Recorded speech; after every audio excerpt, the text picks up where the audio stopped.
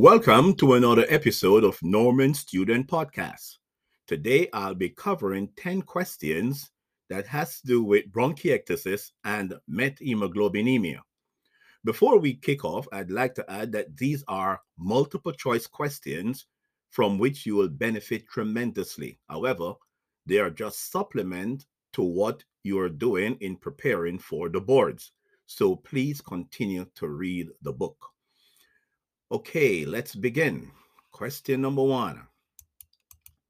A 70-year-old man went to his primary care provider because of a hacking, persistent, productive cough, which he has had for 3 weeks. He smokes at least 2 packs of cigarette daily. His vitals are normal. He added that for the past year, he has had 3 bouts of pneumonia and has developed unbearable bad breath.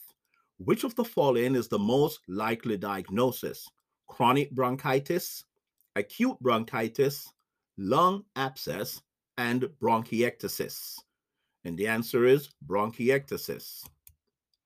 This patient has bronchiectasis, persistent productive cough with repeated bouts of pneumonia, and foul-smelling breath are all features of bronchiectasis. Question 2. Which of the following is the test of choice to establish the diagnosis of bronchiectasis? Which of the following is the test of choice to establish the diagnosis of bronchiectasis?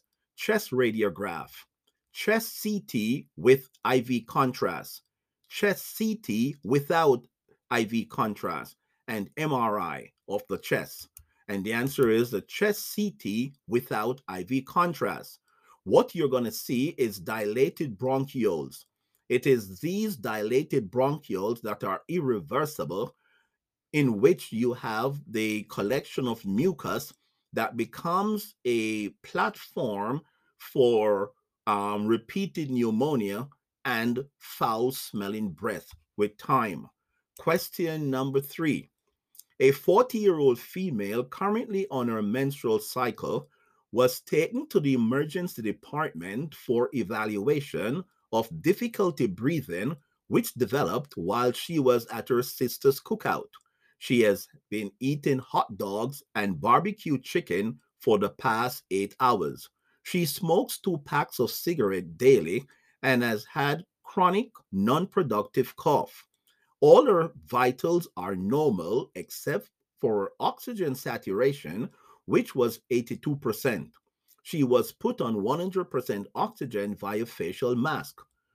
Reassessment after 30 minutes showed that she still had significant hypoxemia. Which of the following is the most likely diagnosis? Pulmonary embolus, methemoglobinemia, chronic bronchitis exacerbation, and iron deficiency. And the answer is B, methemoglobinemia. This is a condition where there is abnormal hemoglobin. Iron exists within normal hemoglobin in the form of ferrous sulfate, that is Fe2+, and can efficiently bind oxygen for delivery to the cells. With abnormal hemoglobin, the iron changes from ferrous, that is from Fe2+, to ferric, that is Fe3+, and is unable to bind oxygen for delivery to the cells. Hot dog is one of the food that contains nitrates and nitrites and can trigger this reaction. It doesn't matter how much oxygen is given to the patient, it will not bind to hemoglobin and the patient will remain hypoxic. The diagnosis is made by doing a blood test, which will determine the percentage of methemoglobin. Question number 4. Which of the following is the treatment of choice in a patient diagnosed with methemoglobinemia? Which of the following is the treatment of choice in a patient diagnosed with methemoglobinemia? Oxygen 100% via facial mask, intubation, methylene blue, and hydration plus oxygen 100%. The choices again: oxygen 100% via facial mask, intubation, methylene blue, and hydration plus oxygen 100%? And the answer is C, methylene blue. Methylene blue is a substance given intravenously that can reverse methemoglobinemia very rapidly. It changes the ferric Fe3 back to ferrous Fe2 form, hence binding oxygen again. Question number 5. You just started your shift in the ER when the nurse came over and informed you that the patient in bed 4 has blood that resembles brown chocolate. The nurse then asked you why would he have chocolate brown blood. Your response was severe lead poisoning, severe iron overload, methemoglobinemia, and end-stage renal disease. And the answer is C, methemoglobinemia. Question 6. A mother brought her 20-month-old baby to the ER during a snowstorm for evaluation because he was having difficulty breathing and his skin appeared blue over the last 8 hours. She had applied some baby Oragel to his gum because he kept biting on his fingers for the last 2 days. His vital signs are normal except for pulse oximeter of 90%. Apart from his cyanotic appearance, the physical examination is benign. Which of the following is the most likely cause of his cyanotic appearance, difficulty breathing, and hypoxia? A. Fumes from the fireplace at home. B. A cold apartment that causes pulmonary congestion. C. Methemoglobinemia. And D. Congenital anemia. Well, the answer is C. Methemoglobinemia. Benzocaine. Benzocaine is found in over-the-counter products that may be used to soothe a baby's sore gum for teething, such as in Ambisol or Baby Oragel or Oragel Oricane or Orabase. Any of those can contain benzocaine. The U.S. Food Department and Drug Administration recommends trusted source. It's a recommended trusted source that patients and caregivers not use these over-the-counter drugs on children younger than 2 years old. Very important to remember that. Methemoglobinemia can be congenital, which means you are born with the condition. Congenital methemoglobinemia is caused by a genetic defect that you inherit from your parents. This genetic defect leads to a deficiency of a certain enzyme or protein. This protein is responsible for converting methemoglobin to hemoglobin.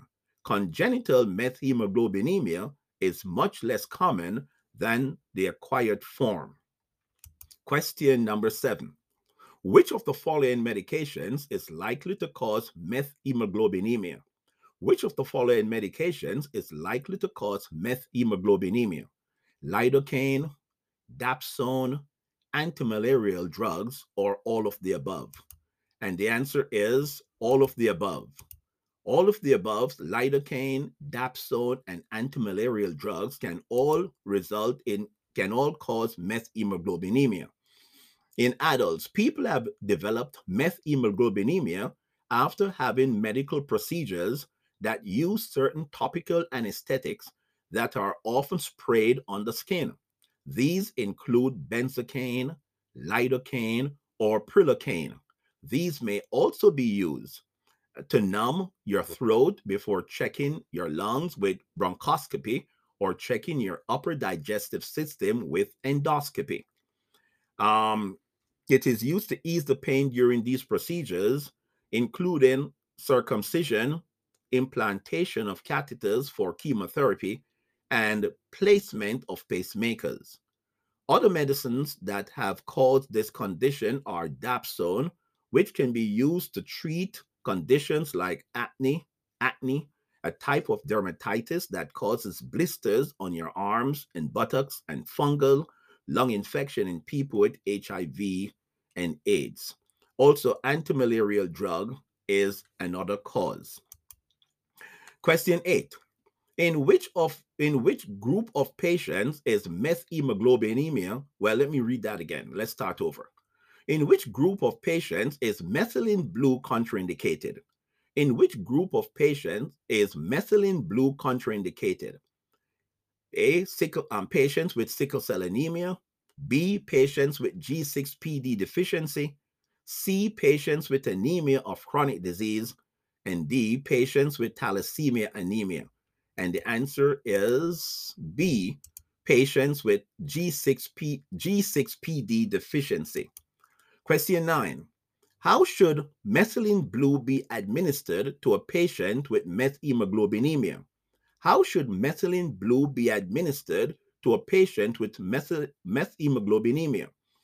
A, 2 milligrams per kg intravenously, slowly over 5 minutes. B, 2 milligrams per kg intravenously, administered rapidly over 5 minutes. C, 2 milligrams per kg intravenously, administered slowly over 30 minutes. And D, 2 milligrams per kg intravenously, administered rapidly over 30 minutes. And the answer is A. So basically, you're going to give 2 milligrams per kg intravenously, administered slowly over 5 minutes. Methemoglobinemia can be treated with supplemental oxygen and methylene blue. Methylene blue is given as a 1% solution, which is 10 milligram per ml, to 1 to 2 milligrams per 1 to 2 milligram per kg can be administered intravenously over 5 minutes.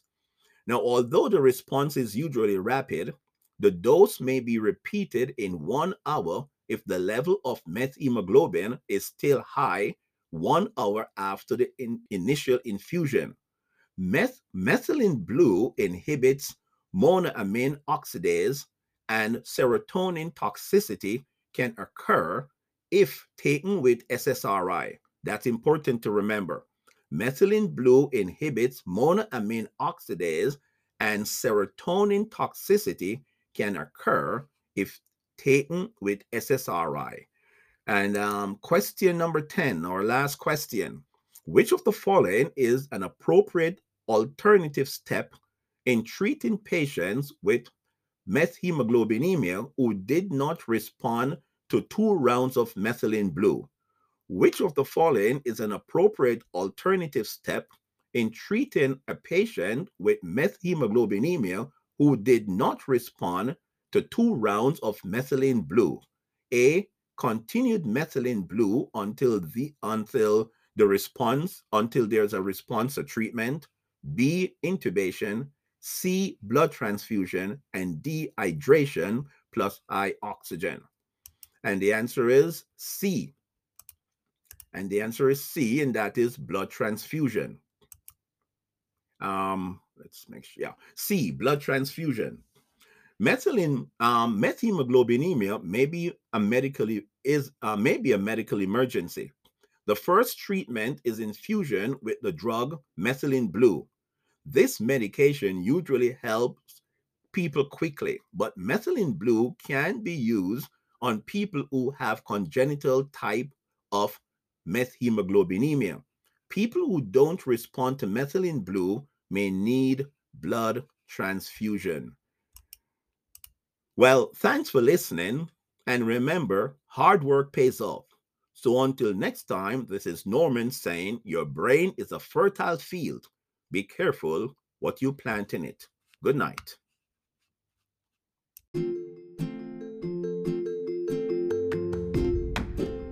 Thanks for listening to Norman Student Corner Podcast. Follow us on Spotify, Anchor, Google Podcasts, and if you're on Apple Podcasts, hit the plus button on the top. Stay tuned for another episode. Remember to listen, study well, take care.